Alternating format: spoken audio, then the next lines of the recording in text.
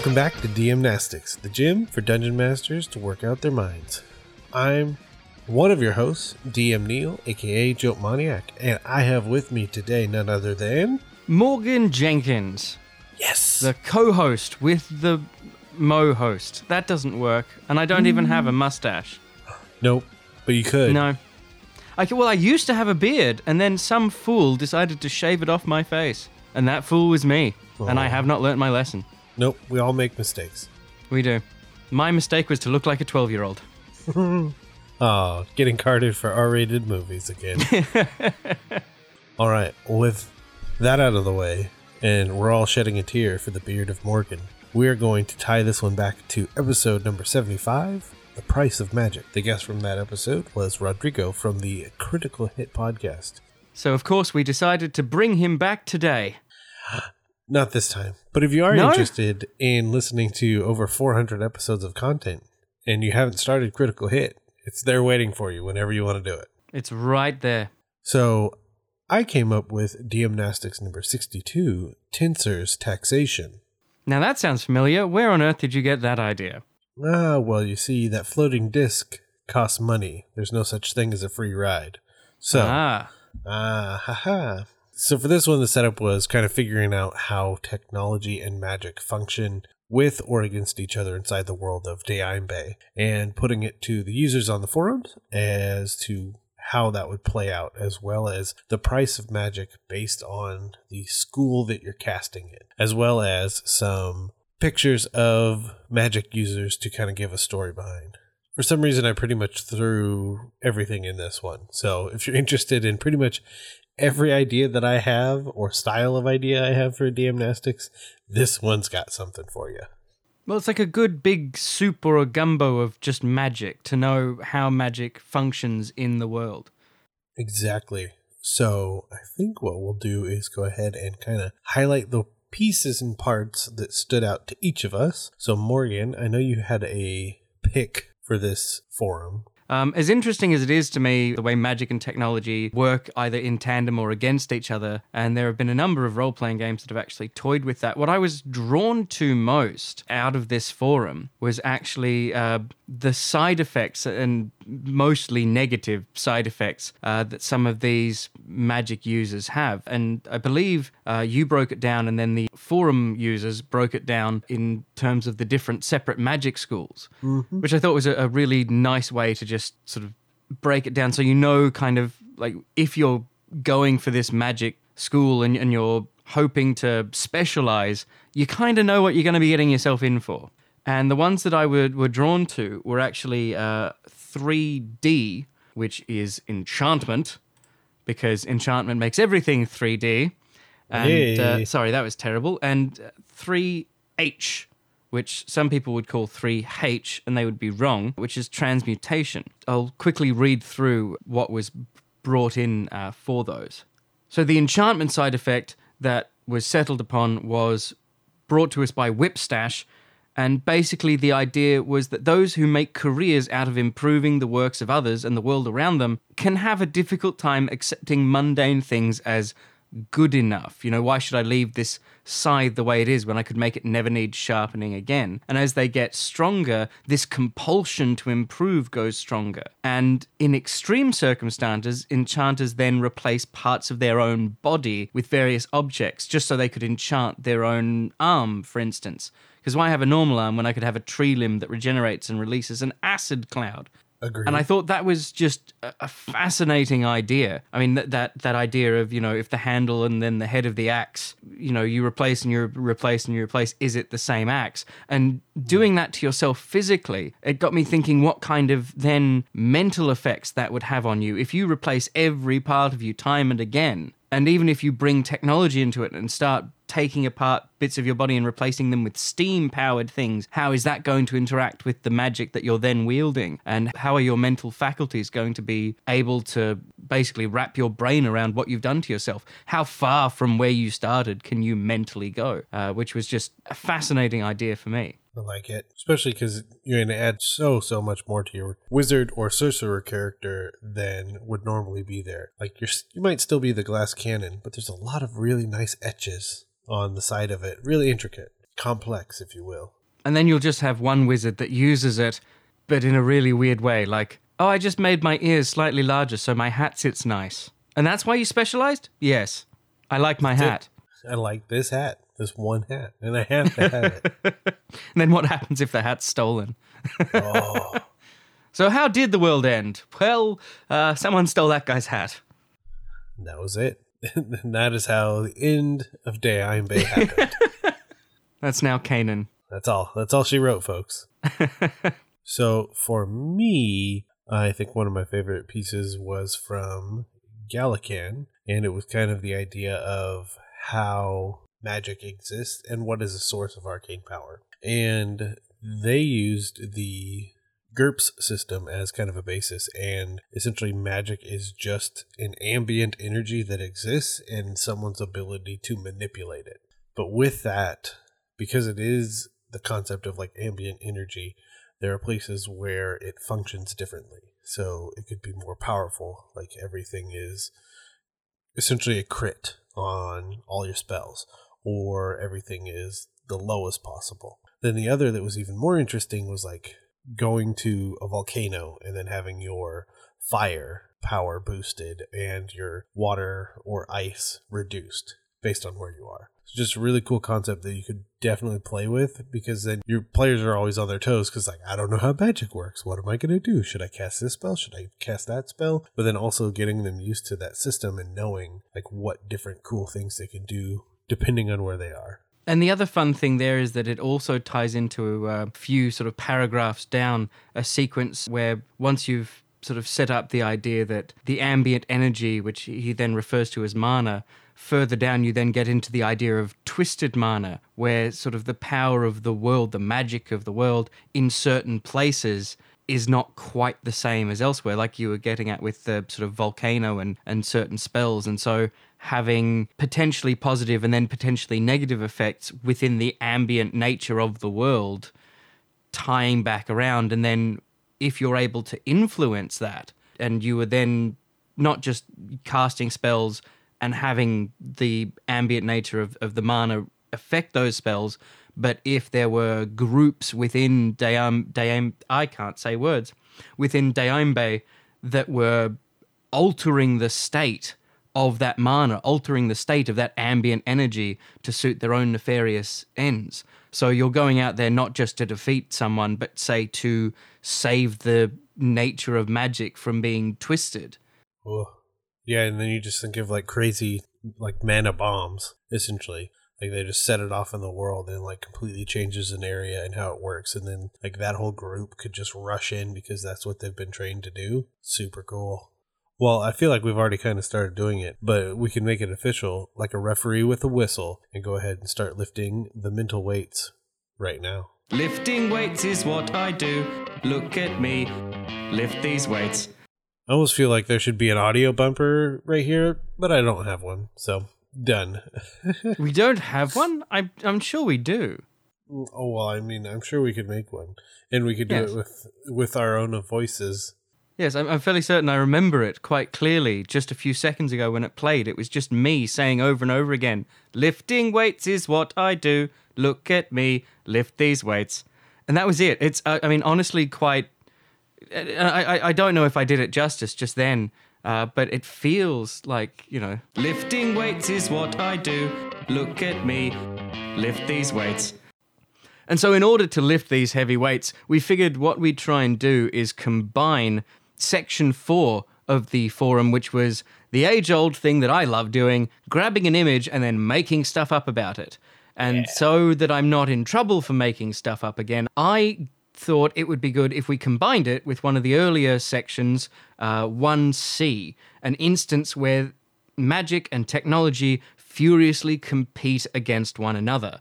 And so that way, it totally sounds legitimate when I just make everything up. And so in this instance, this image, for those of you who don't have the internet and yet somehow have downloaded this podcast, what strange world you live in, perhaps where you're picking us up from your teeth that are secretly receiving these messages. Science! Well, exactly. Technology versus magic. Who knows? And so the image is basically of the love child of Aragorn and Doctor Strange standing in front of a castle using magical supernatural powers to draw artworks in front of his hand in blue while flames flicker at his purple coat. That's a very nice cloak. And then above him, attacking the castle, and there's this big dome-like shield around the castle, or possibly a church, now that I think about it. Could be both, although there are crosses on the... Yeah, no, I think it is actually like a cathedral. My apologies. And the dome is being hit by these big bursts of fire, almost like comets raining down. And so we thought this would be a good point to... Oh, and his eyes are glowing blue, because of course they are.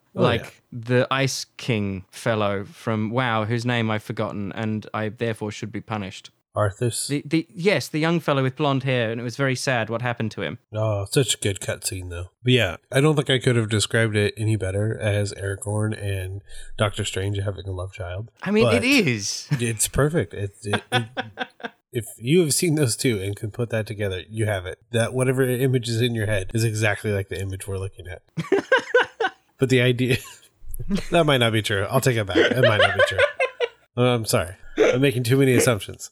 But it is pretty much perfect, because the idea that I see is that magic is trying to be defense and technology is trying to be offense. So you have like catapults, trebuchets, siege towers, everything you can think of in magic is trying to be the defense against that. I mean, it's almost like an arms race between the two. Like, can I figure out a better war machine to combat these magical defenses that surround so many places? And it almost feels like you have this broader dichotomy as well, because of course it's magic protecting this institution of religion. And so if he's, say, a cleric, there you have magic both coming through the mana of the energy of the world, but also coming from potentially your deity as well, and then tying that in with this institution that he's protecting, this symbol of everything that is magic being assaulted by this symbol of everything that is technology. These balls of fire that I can't help but think they've sort of thrown these things at this barrier and then tested the barrier's limits, seen what works, what doesn't. They go back to their little scientific bunker and they start,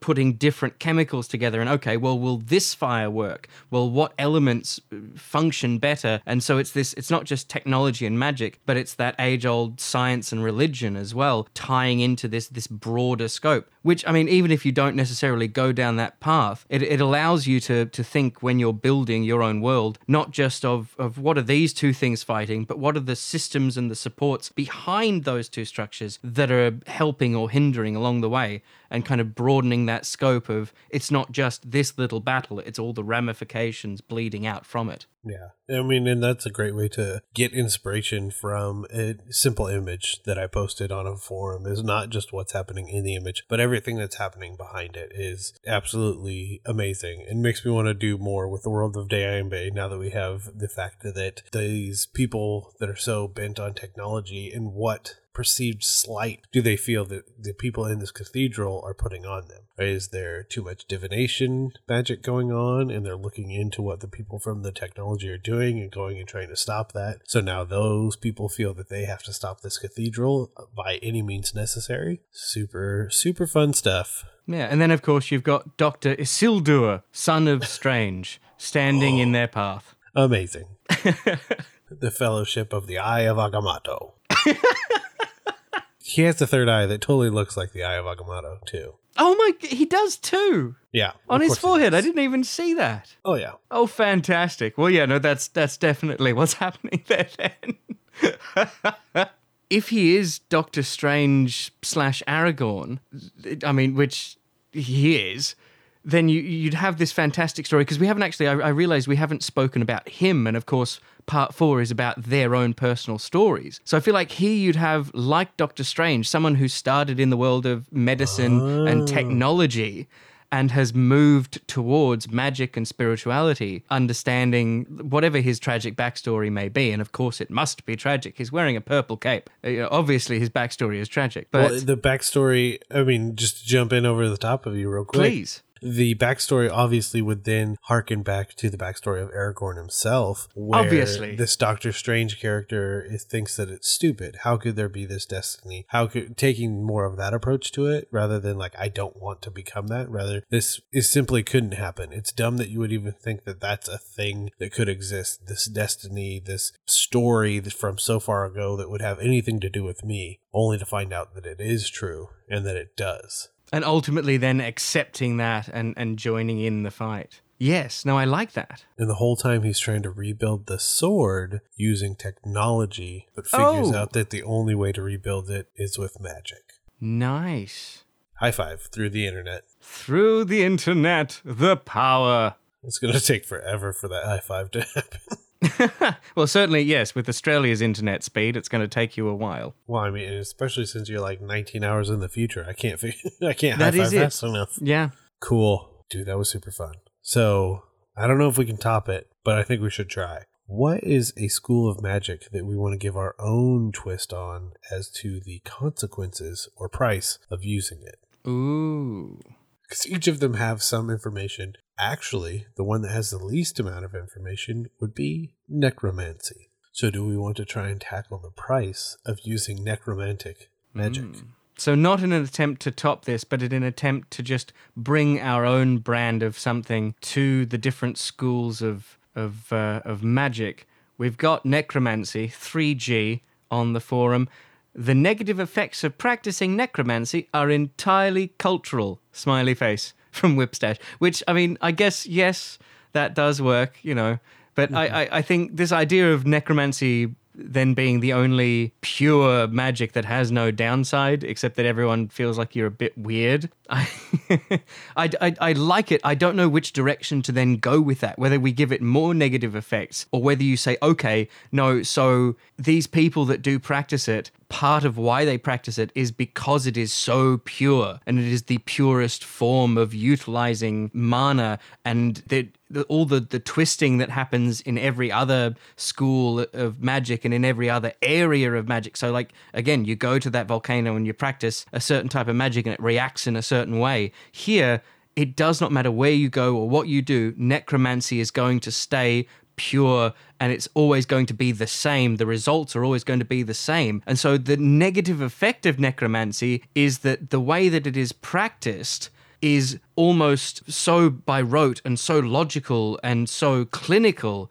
it is associated with technology.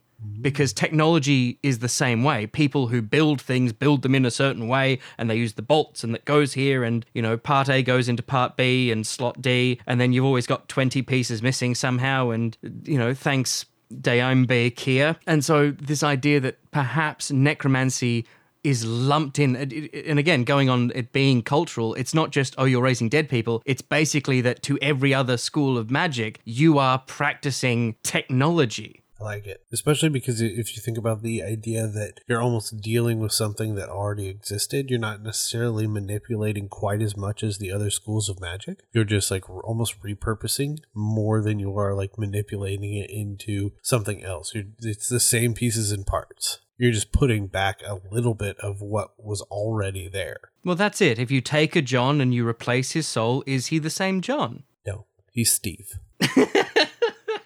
Because you put Steve's soul inside John. Okay, yeah, no, that is, yep, that would make him Steve. And it could be as simple as that, as, you know, them being used as a connecting piece in certain scenarios, you know, like Speak with Dead, or them being used on the battlefield of making sure that at least some of the army is still, air quote, there to combat things.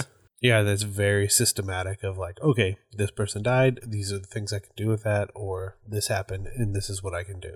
I like it. Creepy old necromancy. And I don't even know that it would have that connotation anymore. That it's like almost the idea of like, it's just a thing. And the reason we don't like it is because it's the one that seems technological rather than creepy. Yeah. Well, I don't know. I think we've done it. Certainly I'm feeling the burn. Done. Morgan, where can people find you and hear the things that you're doing? Where can people find me? Well, these days, thankfully, you can actually find me. There was a period there where you couldn't. True. But if you want to find me, it's Going In Blind DND on the tweeters or Facebook/Going In Blind DND. And yes, we've got new episodes coming very soon, finally, after a frustratingly long hiatus. Yes. We're actually terrifyingly close to having these new episodes out. And I'm excited. Yes, and terrified. Because, a little bit. I mean, I don't know if it's a spoiler, but you may or may not be voicing a particular character. At least one. Yes, if not two. Yes, I think at least two. Mm. Cool. Well, if you want to get a hold of us with any of your questions, concerns, ideas, anything, you can email us at dmnastics@gmail.com. Or if you want to follow us on Twitter and find out who's coming up next, what we're doing, and also check out our daily DM-Nastics, you can do so at DM-Nastics, all lowercase, all one word. And as always, you can check out the network at blockpartypodcastnetwork.com. But the number one thing I want to do is implore you, the listener, to join the forums and take part in these challenges and exercises as well as the other conversations being had. So to do that, head over to dungeonmasterblock.freeforums.net and try some DM-Nastics so your players don't ask, do you even lift? Oh, I could barely lift my right arm because I did so many. I don't know if you heard me counting, I did over 1,000. Just watch out for the guns. They'll get you.